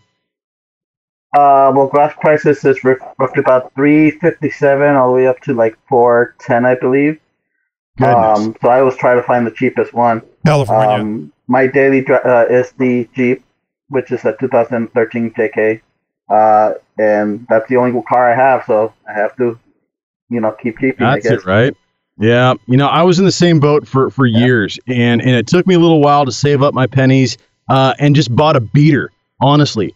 And you think of, okay, well, geez, I'm spending X amount of money in gas every month. If I can cut that in half, if I can cut that in a third, by getting a little 4-banger, POS car that I can, hammer on and commute on, and like somebody else said, depreciate on a lot more than my Jeep. That's going to, bode well for my Jeep, and it's going to pencil out, at the end of the year. It'll have paid for itself. I think when I bought that little Honda that got stolen from me so many times, it had paid for itself within the first 10 months of me owning it. So, just kind of, perspective there. Chris, 7slats.com. Yeah. What do you drive? And, what are gas prices looking like in your area? And if they keep going up, are you going to keep driving the Jeep? Yeah, I've got a 14 JK 4-door. Prices here $250 plus going up in the Detroit area, and it's my daily. It's the only vehicle that's mine to drive. So I'm just gonna keep Jeeping like everybody else said. Luckily, I only have a little bit less than 10-mile commute, and that's not so with COVID, I haven't seen a client but 2 times in the last year. So I'm just driving to and from, and maybe stopping once a week. Not too shabby. Not too shabby. Definitely something to be said for working close to home. I took it for granted, for so many years. Like, well, this is just how it's got to be. I've got to make this long commute, and I've got to spend so much money in gas, and even with how long of a drive I had, and how much gas money I would spend driving the Jeep, even after I got the Honda. And I was driving that for so many years. I still drove the Jeep, maybe once a week, few times a month, because I couldn't give it up. I absolutely love driving Jeeps. And I was like, I know that, this is going to be a $40 gas day, but oh well, I want to drive the Jeep. It's sunny out, I got it. I had that itch. JG, I'm sure you're feeling that itch. You drive a Jeep. What are gas prices like in your area? What do you drive? And if they keep going up, are you going to keep driving it? I'm going to keep driving it. I have a 99 TJ. It's about $4 a gallon. I do have a daily driver. It's a 14 Patriot. Nobody messes with that. Nobody steals it. No, right. Damn thing's so ugly, and it's manual. So, but yeah, the TJ is my favorite, and I'm not giving that up. No, who would? Yeah, I got a new 4-liter that built about 2 years ago, and so it's got a lot of life left. Are you like me? Do you drive the Jeep into work every so often? I'm a permanent telecommuter now due to COVID. I go into the office every once in a while for just whatever odd thing that it comes up, and I will take the Jeep to do that. Yeah. Nice. See, that's what I'm saying. We love our Jeeps. We love driving them. We're not going to give them up. Even with the gas prices and stuff. At one point, God, what was that? It was around 2010, 2012. Gas prices were just skyrocketing in excess of $4 a gallon here. I ended up getting a motorcycle because it was so. I was like, dude, I can't do this. I had a motorbike for a while. I was even commuting to work with that thing for almost a full year before gas prices finally started coming back down. But Tony, now you've got it. You're an all Jeep family, but for a while there was a Honda in the mix. I know you weren't driving that to work, but with gas prices in Texas, I don't think they ever really get super high, do they? Well, it's all relative. If you're used to the gas prices being, 2 something and it goes to 3 or over 3, then yeah, it is high from what you're used to. The thing that gets me is that I've made the comparison that having a Jeep, especially a modified Jeep with a winch and everything else, is like having superpowers. So not driving your Jeep to work or not driving your Jeep in favor of a commuter vehicle is like Superman leaving his superpowers at home. You never know whenever there's going to be something that you're going to need that Jeep for. And you don't want to be in the situation where you're in your commuter going, damn it, man, I should have brought my Jeep today. So, yeah, I may drive less. You've never been at work when it started snowing. I have been at work when it flooded and had to go through 2 feet of water to get to the highway. Oh, wow. Okay. So those things do happen whenever, no matter what part of the country you're in. And you never know when disaster is going to strike. It could be a man-made disaster, and you may need the ability to get out of things that an automatic, a small vehicle is not going to allow you to do. Yeah, I couldn't get out of work too many times because they knew I had a Jeep that was all built and lifted and burly and everything. And they're like, no, you can't call in. We need you here, and you can get here. We know that you can, so get your ass here. That's what bragging gets you. Yeah. That's why you don't drive the Jeep to work. Well, that's the Campfire Side Chat. If you want to join in on this, we highly encourage you to. It's a lot of fun. We pick different topics each and every week. Sometimes we go a little bit long. Sometimes we go short. But each time it's a lot of fun, and there's always some different people around the campfire. I can't thank you guys enough. Can't thank Tony enough for chiming in on this week's Campfire Side Chat. All of our listeners and all of our new listeners as well. If you'd like to go ahead and join the Campfire Side Chat and you're wondering how to do it, well, it's very easy. A number of different ways. You can follow us on Facebook or receive notifications via our newsletter even. And signing up for our newsletter is very easy. Just go to the link that we've been talking about this whole show, jeeptalkshow.com/contact. You're going to find a link to click and sign up. You're going to find all kinds of stuff there, but it's just as easy to unsubscribe as it is to subscribe. We don't sell your information. We literally only send you one email a week, and sometimes not even that. But yeah, it's we're not going to spam you or even sell your information, so nothing to worry about there. Well, that's it for the show for this week, my fellow Jeeper. Until next week, be sure that you subscribe to the show so you never miss the latest content. And as always, thank you for listening to the world's most downloaded Jeep podcast. Warning. This podcaster was supposed to say something here and have something written to the show notes, but was entirely unprepared. Podcasting since 2010. Well, the show's over, and, well, I guess you're still here. Now I'm going to do a little something here for you, a little bonus, if you will. You may have heard us talking about you can download the Jeep Talk Show app and get the bonus segment. You can listen to the bonus segment, and that's the after the show comments with the Zoom people, and Josh, Wendy, and myself. We get on there and chat about various things. I'm going to include that in this episode so you don't actually have to have the Jeep Talk Show app on your phone. And it's a teaser. If it's something that you like listening to, you need a little bit more show, maybe a little less format. This is a great conversation that happens after every episode, and it's a lot of fun. So remember, this isn't always going to be here at the end of the episode. If you want to hear it, you're going to need to download the Jeep Talk Show app. It's free. It's on Android and iOS, which is Apple for you people that don't know what iOS is. Enjoy. So we're going to wrap up our Facebook Live. Thank you for joining us here on Facebook Live. We've had anywhere from, I guess, 6 concurrent people to 2 concurrent people. Wait, they got the whole show? They were only supposed to get like 5 minutes of it or something. Yeah, I've been leaving the whole show in there here for the last couple of episodes. So, you never can tell when that might go away. But anyway, thanks for joining us tonight. And I just want to mention real quick, we had a comment from Dustin. He said, "Save the money. Don't buy DOM tubing of your fabricating bumpers and sliders, etc. DOM is the strongest, most reliable option that really is only necessary for safety roll cages." I don't know. Sounds like it'd be good stuff for sliders. Yeah. I guess maybe it's just really heavy, which I don't mind. But kind of dovetails into the cost of fuel. And also, too, Dustin mentioned, this is back whenever we were reading about the 4xe. Do electric Jeeps need re-gearing for bigger tires and lockers? Maybe the electric motors would make lockers obsolete. Interesting. That's a good question. I would have to assume that the drivetrain is set up more like a conventional drivetrain in the sense that you have a transfer case, that sort of stuff. But, that being said, I understand where that question came from. And with a concept of having, an electric motor at each wheel, essentially.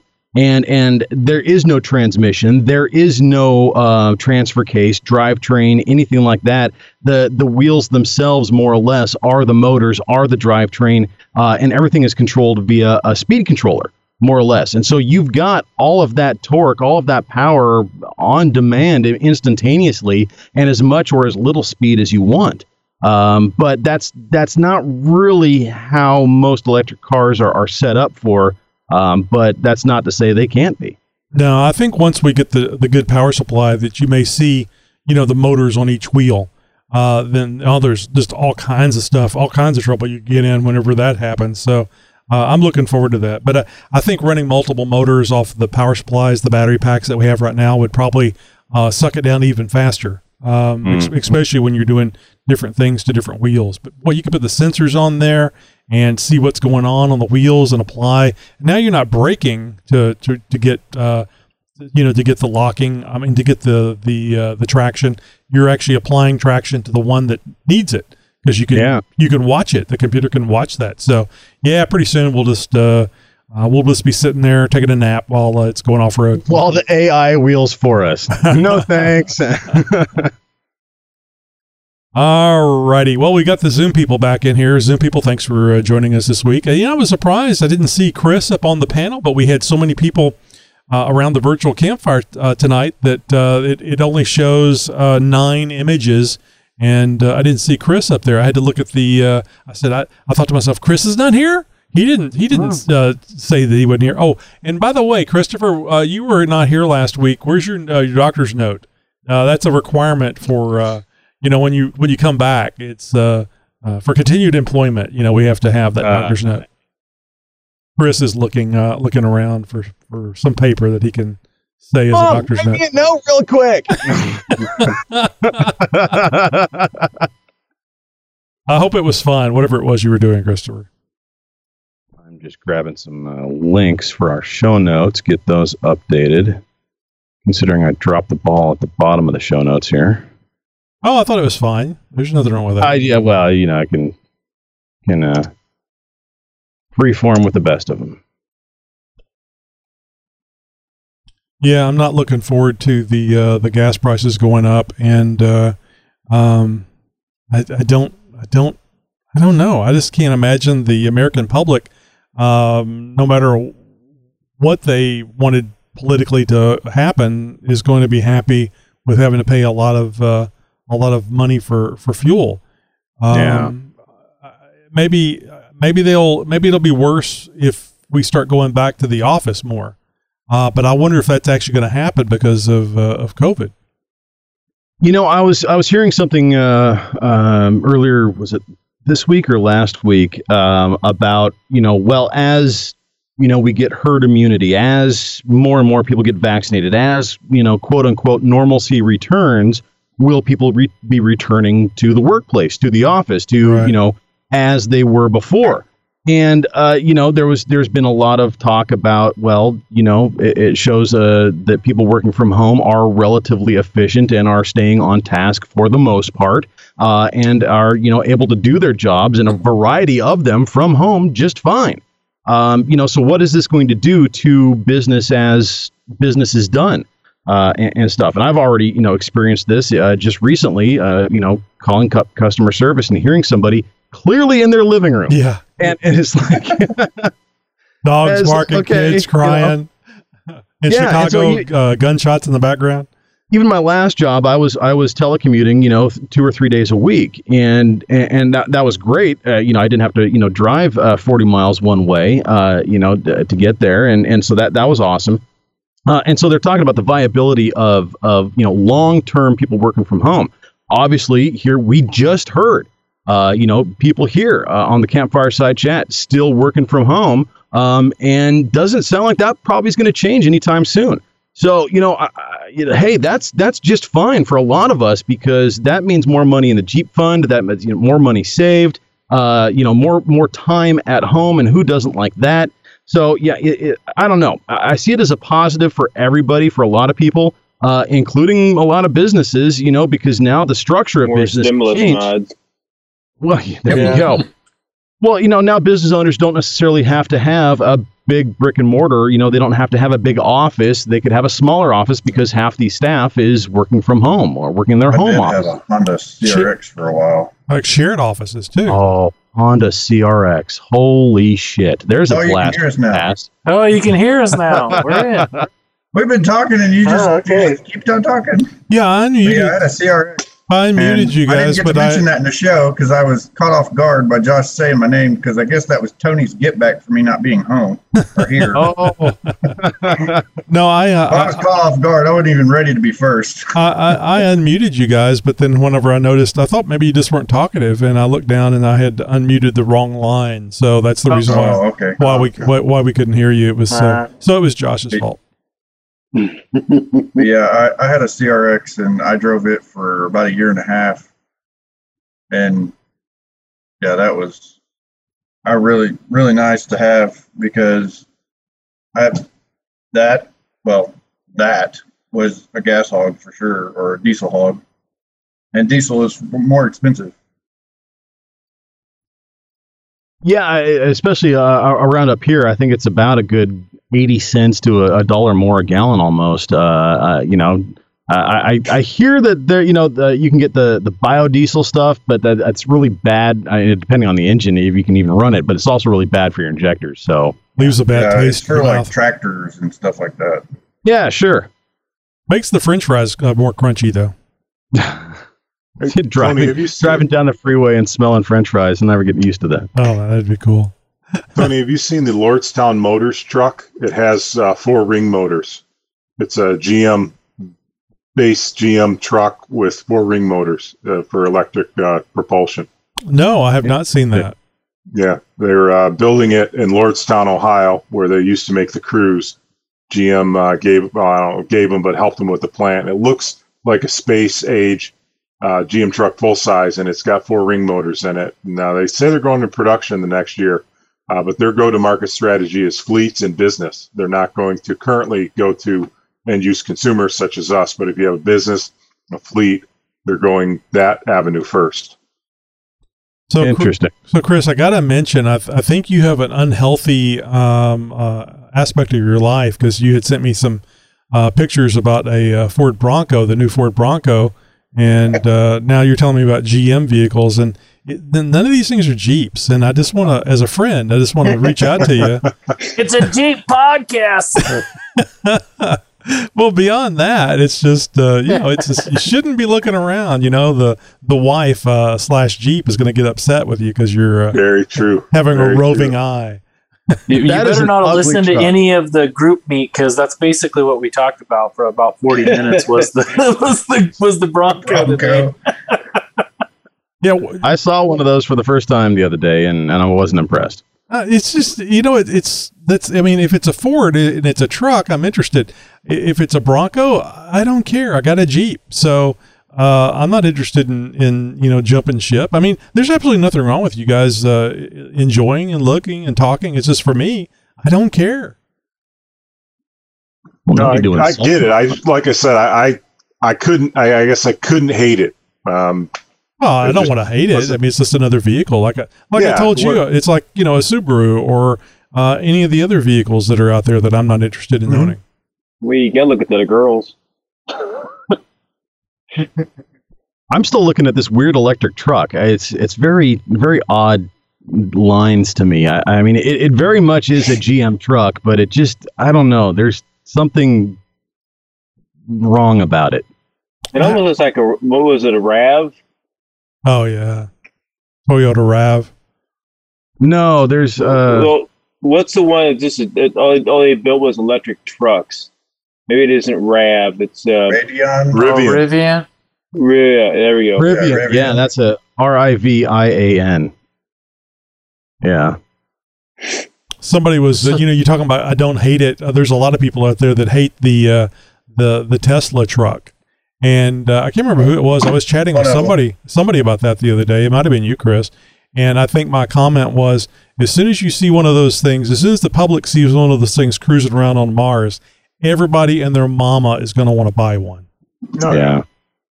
Just don't throw a steel bearing at it. Musk was talking about going with transparent aluminum for the windows on the Starship. Slow down there, Star Trek. I know. Nerd alert. Yeah, they were saying that the window did shatter because of it was half slightly down. But if it would have been completely up, it probably would have held better. Yeah, it made for a more interesting presentation.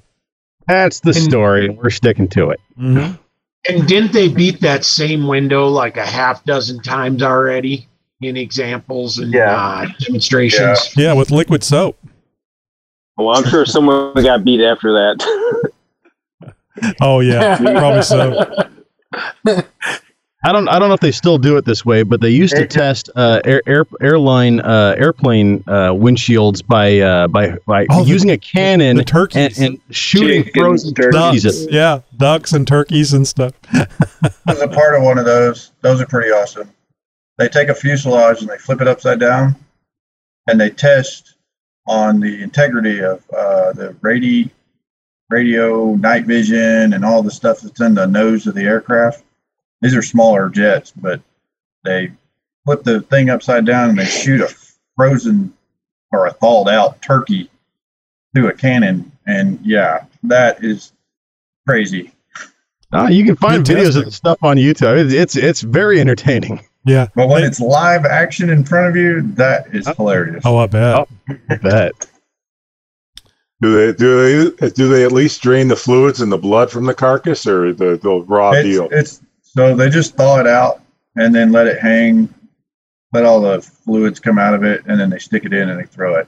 Well, I mean, the liquids aren't going to come out of the duck until it hits the airplane in real life. So, well, I mean, come on, if we're testing against bird strikes, make this realistic. They do the same thing with the engines too when they're running. Oh, I bet they do. Yeah, they do chickens. They do.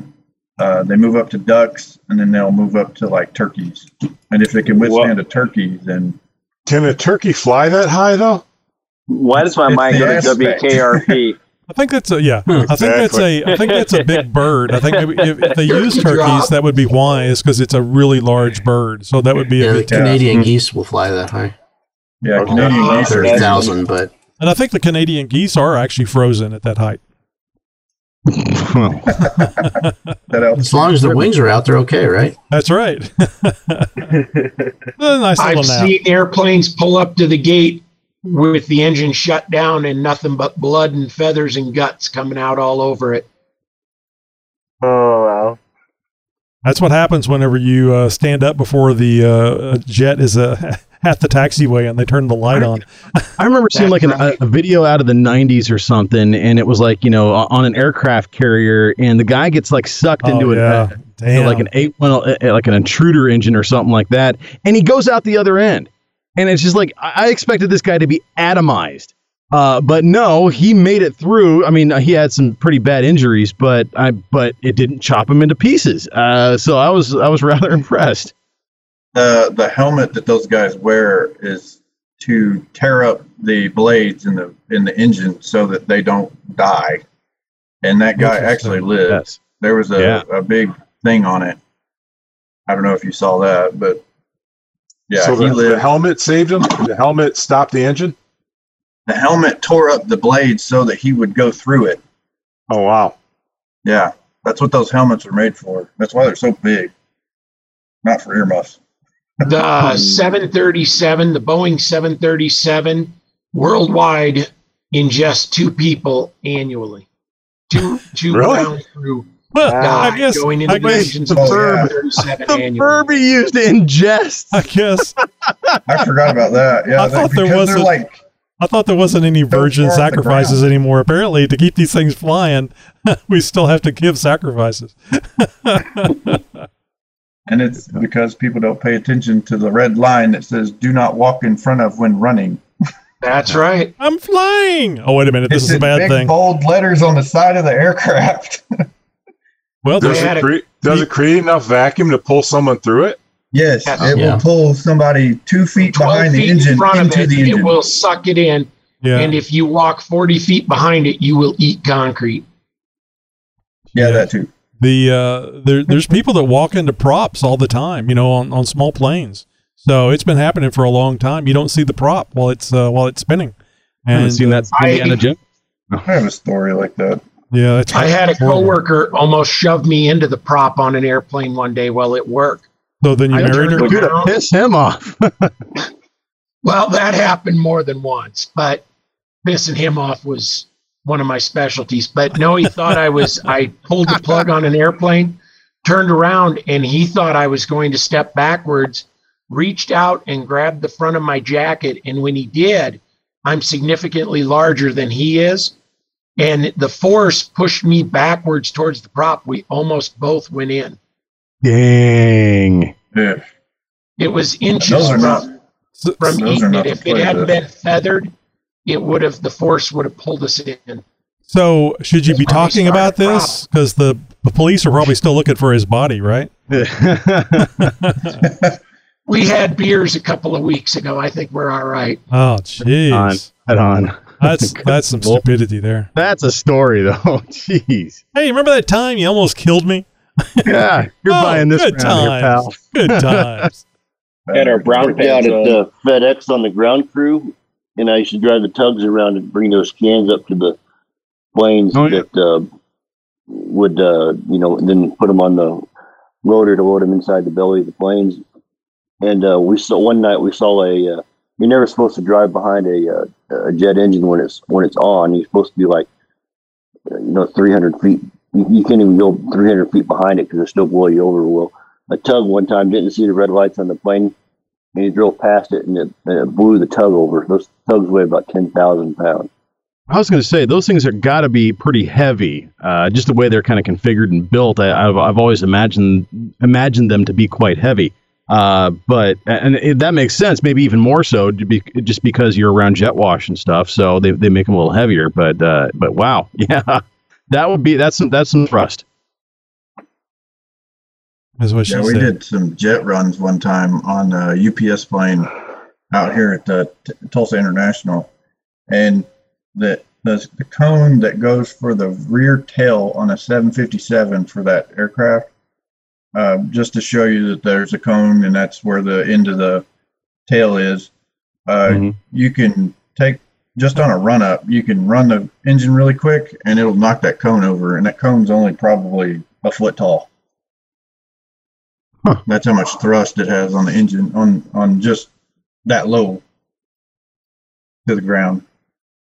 So if something's even bigger, I mean, they tell trucks, American Airlines drives through there like crazy all the time, and they have actual 2,500 pickup trucks or vans or whatnot, and we have to stop them at the time,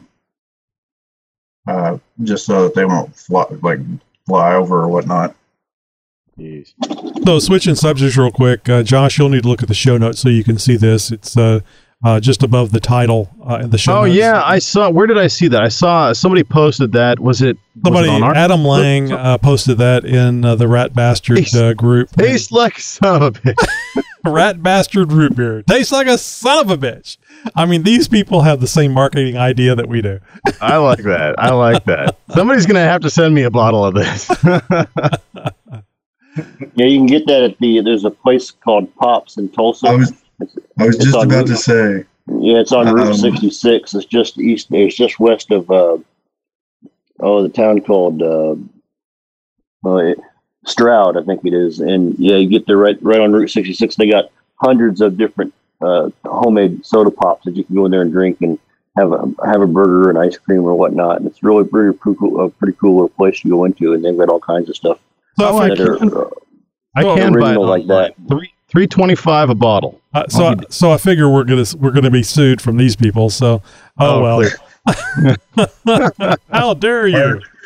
Our Jeep group here is about to do a run from Tulsa to Pops, and if I find one, I will definitely get it for you, Tony. Oh, well, thank you. Well, when are you guys going? When's that run going to be, Christopher? Let me look real quick. And what's the Jeep group? What Jeep group is it? 918 Off-Road. But yeah, they've planned it out, and it's supposed to be here pretty soon. All right. Well, Josh officially turned into a pumpkin 2 minutes ago, so we're going to wrap this thing up and say He's good night. 3 hours behind everybody. I know. I'm not telling you anything that makes sense. I'm just telling you how it is. I know. I gotta get up for work with only about 3 hours of sleep. So yeah. All right. Love you guys. Hey, Josh, I'll see you next week. Before you go, right. Oh yeah. Real quick. What do you got? Stuck you in, Josh? Yeah. So I was going to tell you about the $400. Yeah, I'm pretty much spending that much every month on my Jeep because I have to drive 40 miles one way just to go to work.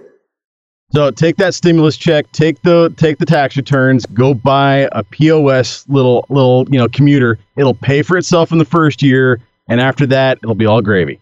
You'll have $400 a month more, or at least a couple bucks more in your pocket. Yeah, well, I was going to buy a motorcycle, but instead I used that money to buy lockers and 513 Oh, gears. I like that. Oh, yeah. I like Priorities. I love it. Good times. Good times. Good job, Mike. Good job. All right. You guys have a great night. We'll see you next week, hopefully. Bye-bye. All right. Have a good night.